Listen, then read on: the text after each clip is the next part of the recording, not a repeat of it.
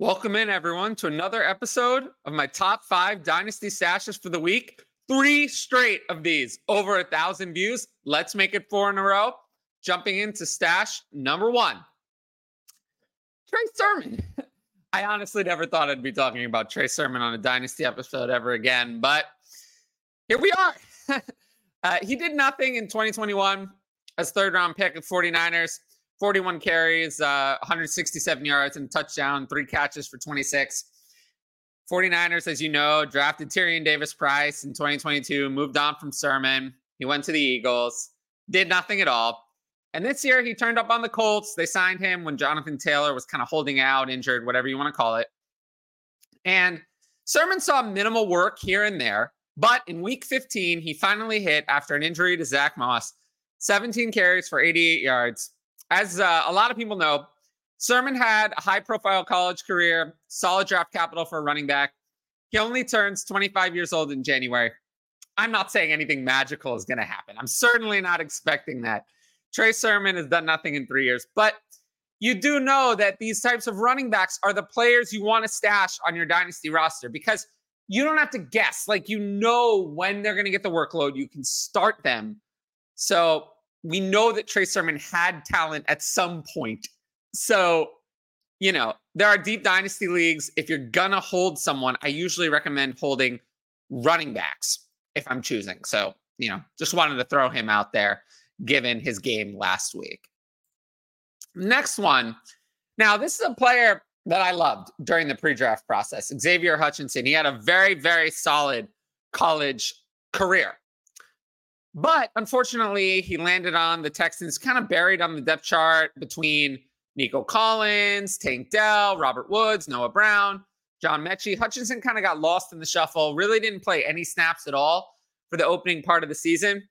Last week, I talked about Mechie on the show. Well, turns out that the Texans don't like John Mechie, and I can't blame them.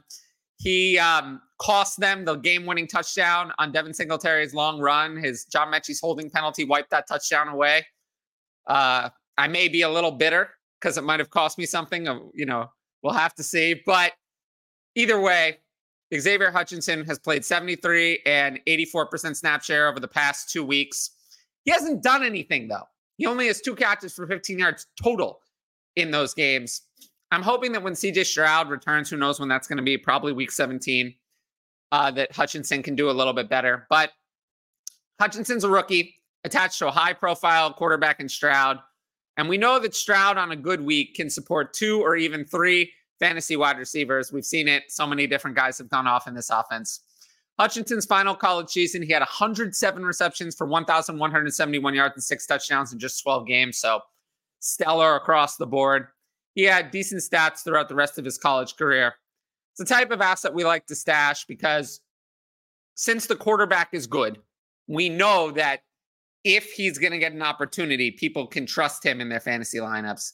And it also gives you an opportunity to sell for a second or a third round pick at a later time to get something with a little bit more draft capital and a little bit more intrigue. Next one, Elijah Higgins. Now, I was a huge fan of Elijah Higgins in the pre-draft process. I talked about Higgins a lot in the pre-draft process, and as we were approaching the NFL draft, he played wide receiver at Stanford, and he outshined third-round pick Michael Wilson at times.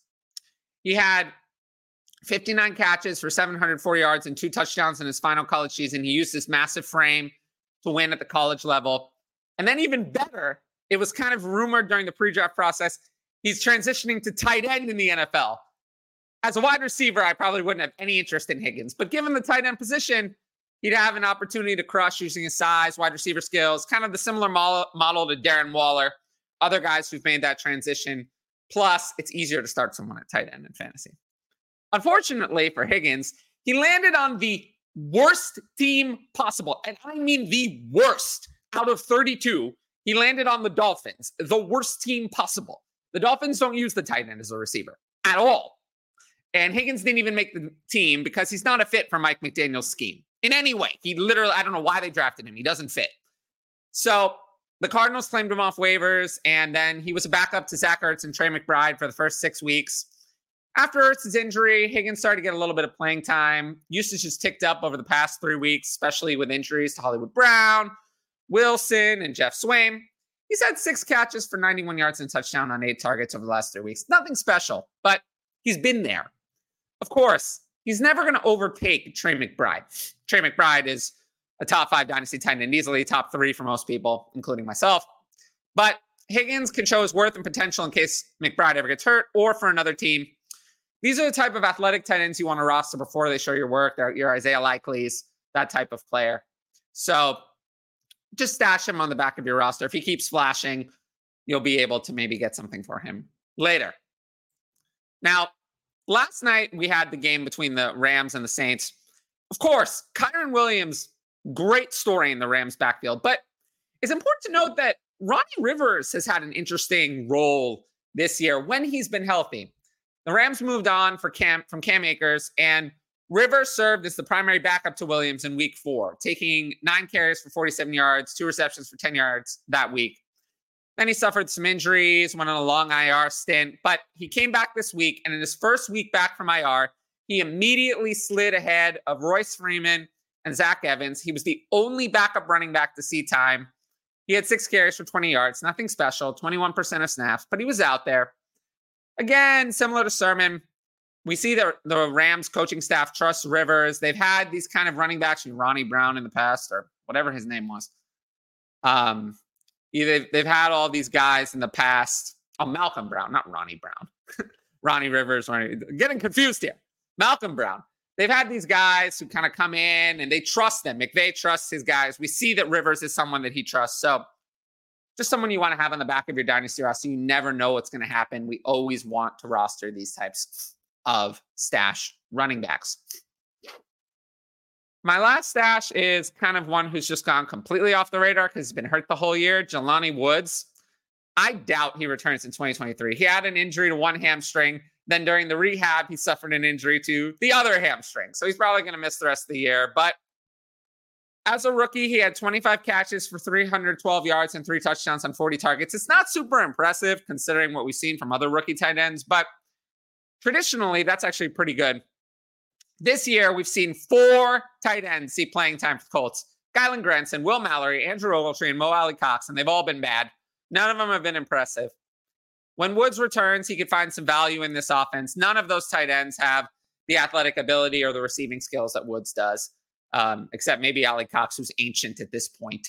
So I see Jelani Woods stepping up. And if I've seen him on waivers in Dynasty. So if he's on waivers, he barely has a DLF ADP, I would go and add him now before people realize that he's healthy. Now, if you like the video, of course, make sure to like, comment, and subscribe to the channel. It's the best way to support. And then additionally, you can always sign up for the Patreon. The link is in the top right corner, which I can never point to, of the video. And only patrons get to ask advanced questions for the YouTube. This week, I did a bunch of questions on my Dynasty Sell show yesterday, which you should all check out. It was a great show. But I do have one extra question that we're going to read now, and then we'll wrap up. So a temperature check on James Cook. Well, James Cook was a superstar last week, and I have him at Dynasty running back 13. But as always, in that range, I'm very, very cautious about the running backs. If I could get a mid 23 or 24 first for James Cook, I absolutely would. If I could trade him for a wide receiver that I like, Nico Collins or something, I absolutely would. I'm not an injured Tank Dell. I do not like the running backs in this range. I never like the running backs in this range. The Bills are not going to go into next year with Latavius Murray, Ty Johnson, and Leonard Fournette as backups to James Cook. They're going to find someone to take some more work. I'm not saying James Cook is not going to be the starter because he will be, but they're going to find someone to take some more work from James Cook. It's not going to be what it is like now. So yes, if I can get a massive return, I'm happy to sell James Cook. Running backs in that range are always overvalued, and they just don't have staying power as dynasty assets. Like I said, if you like the video, make sure to like, comment, and subscribe. Sign up for the Patreon. And additionally, keep checking out all of the Dynasty content we're doing here. It's done so well. And I appreciate all the views, all the likes, and all the comments. And I will see you all later. Peace out.